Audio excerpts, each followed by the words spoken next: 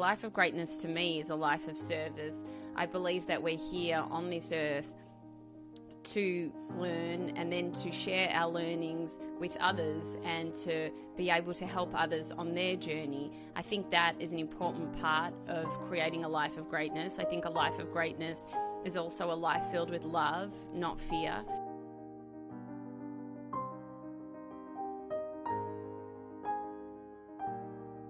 This part of the podcast serves as like a beautiful conclusion to the episode that was, but I also release it separately as like a trailer for anyone who's maybe a little bit more time poor and it feels like they want to get a bit of more of an idea of who you are before they dive into the full episode.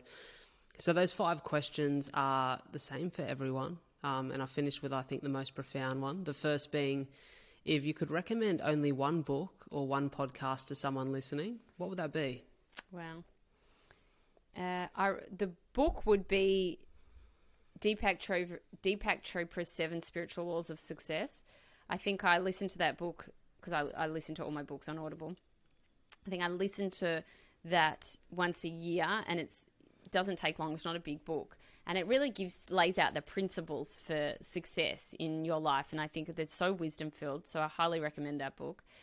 And then as far as a podcast episode, I would say listen to that Ephraim Finch episode on a life of greatness. It's just the most moving episode I think I've ever done. It's full of so much wisdom. And I think for anyone to hear his story will enrich their lives so much. So those would be my 2 favorites. Well, that's definitely going to be my afternoon listen. So I'm looking forward to that. I'll give you some feedback too. I can't wait to hear that. All good, of course.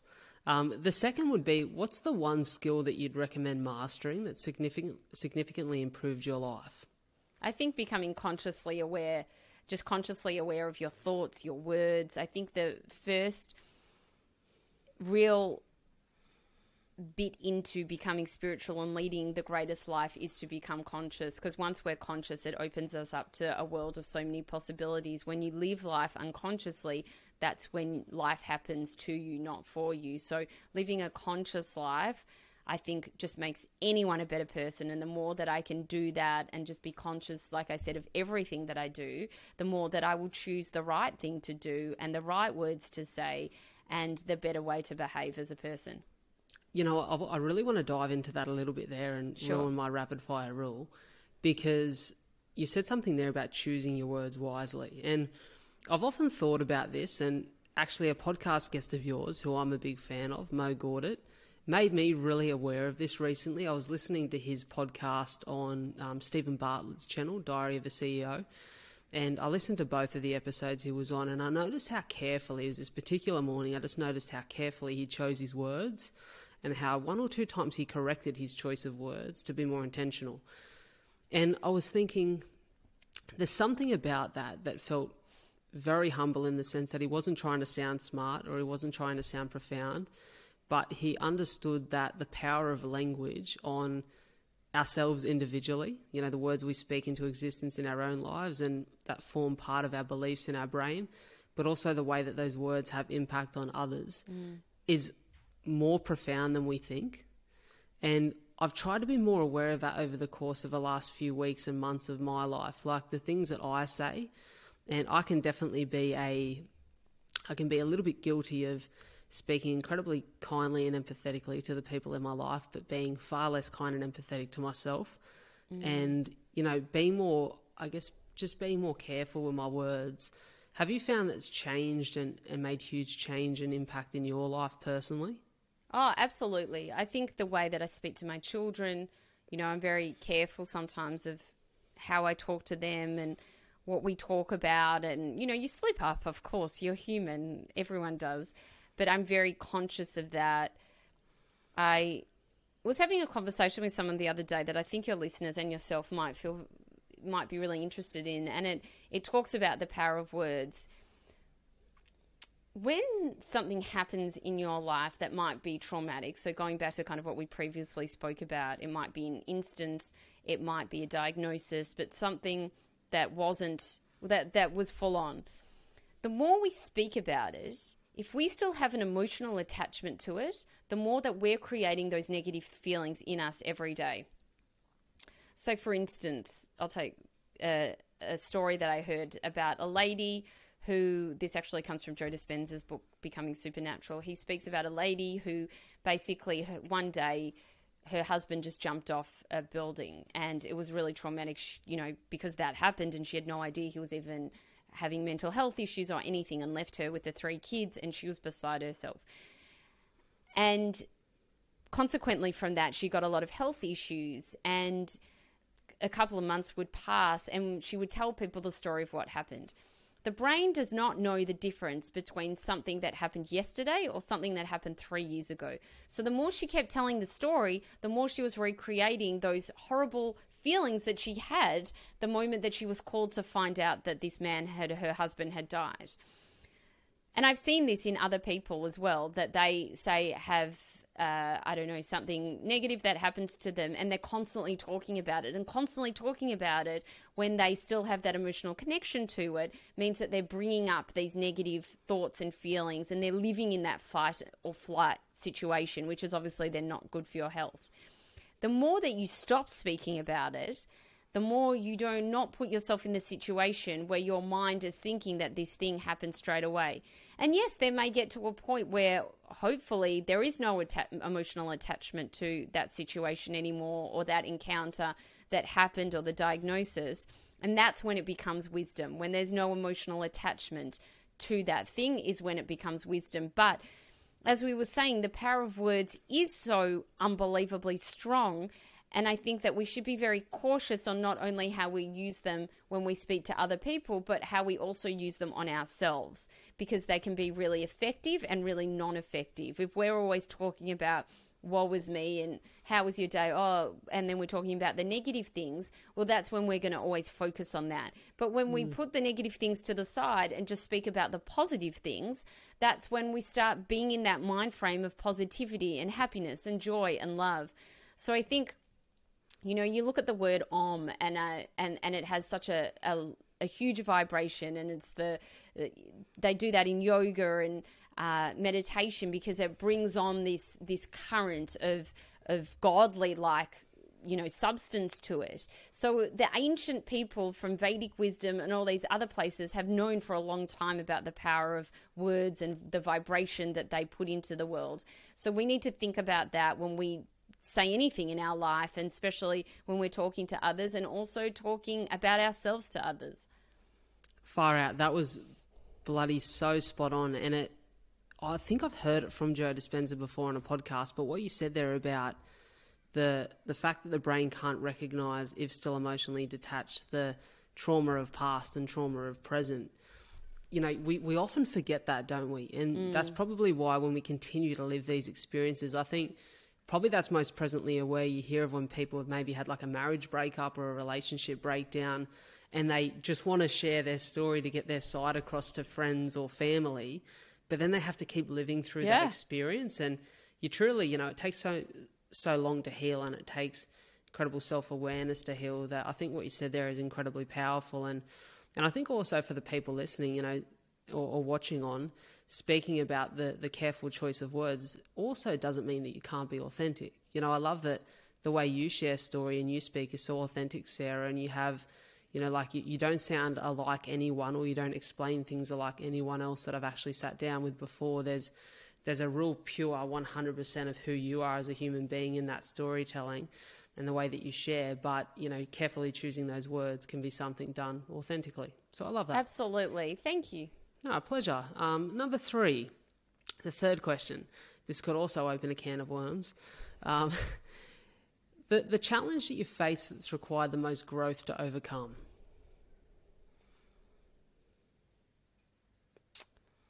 That's a great question. I think for me, it's, something I'm still learning, and I talk quite a bit about with people on the podcast is patience. So it's not like a huge challenge in the sense that it's a health scare or something like that, but it's a challenge in the sense that I feel that, I need to work more on appreciating the journey rather than the outcome. And I think when you're in a field like you and I are in, and you're always striving, or I know I am, to do better and get this and get that, and when you see your career flourishing, you want to be able to just do the most that you can to help so many more people. that it can get to a stage where you're not being as present as maybe you wanted to be and being in that moment. And again, I mentioned I have children and giving them the time and the presence that they need, which is important coming from a mother when you're raising kids. I think to me that's just been a struggle that I haven't yet mastered. I'm completely aware of it, but I haven't yet mastered, and something that I feel maybe in life a lot of us need to do. And really, like, it goes back to what we were saying, anything can change in an instant. So we need to make the most out of every day and be present in everything that we do, or try to be, at least be consciously aware of that, and then try to be as present as we can, and really, put as much as we can into every situation that we're in, and rather not wishing the time away. You sometimes, you don't have kids, but when you have young kids, people say, don't wish the time away because they're only young for a short period of time. And then sometimes when you have a baby, as amazing it is, it can be quite hard because, babies sometimes don't sleep at night. And so, you see yourself wishing away, I can't wait till they're 3 months because then they'll get over this. And then when they're 6 months, they'll be able to do this, and so forth. And I think that people say it for a reason, because life is precious and those years are precious. All the years of our life are precious.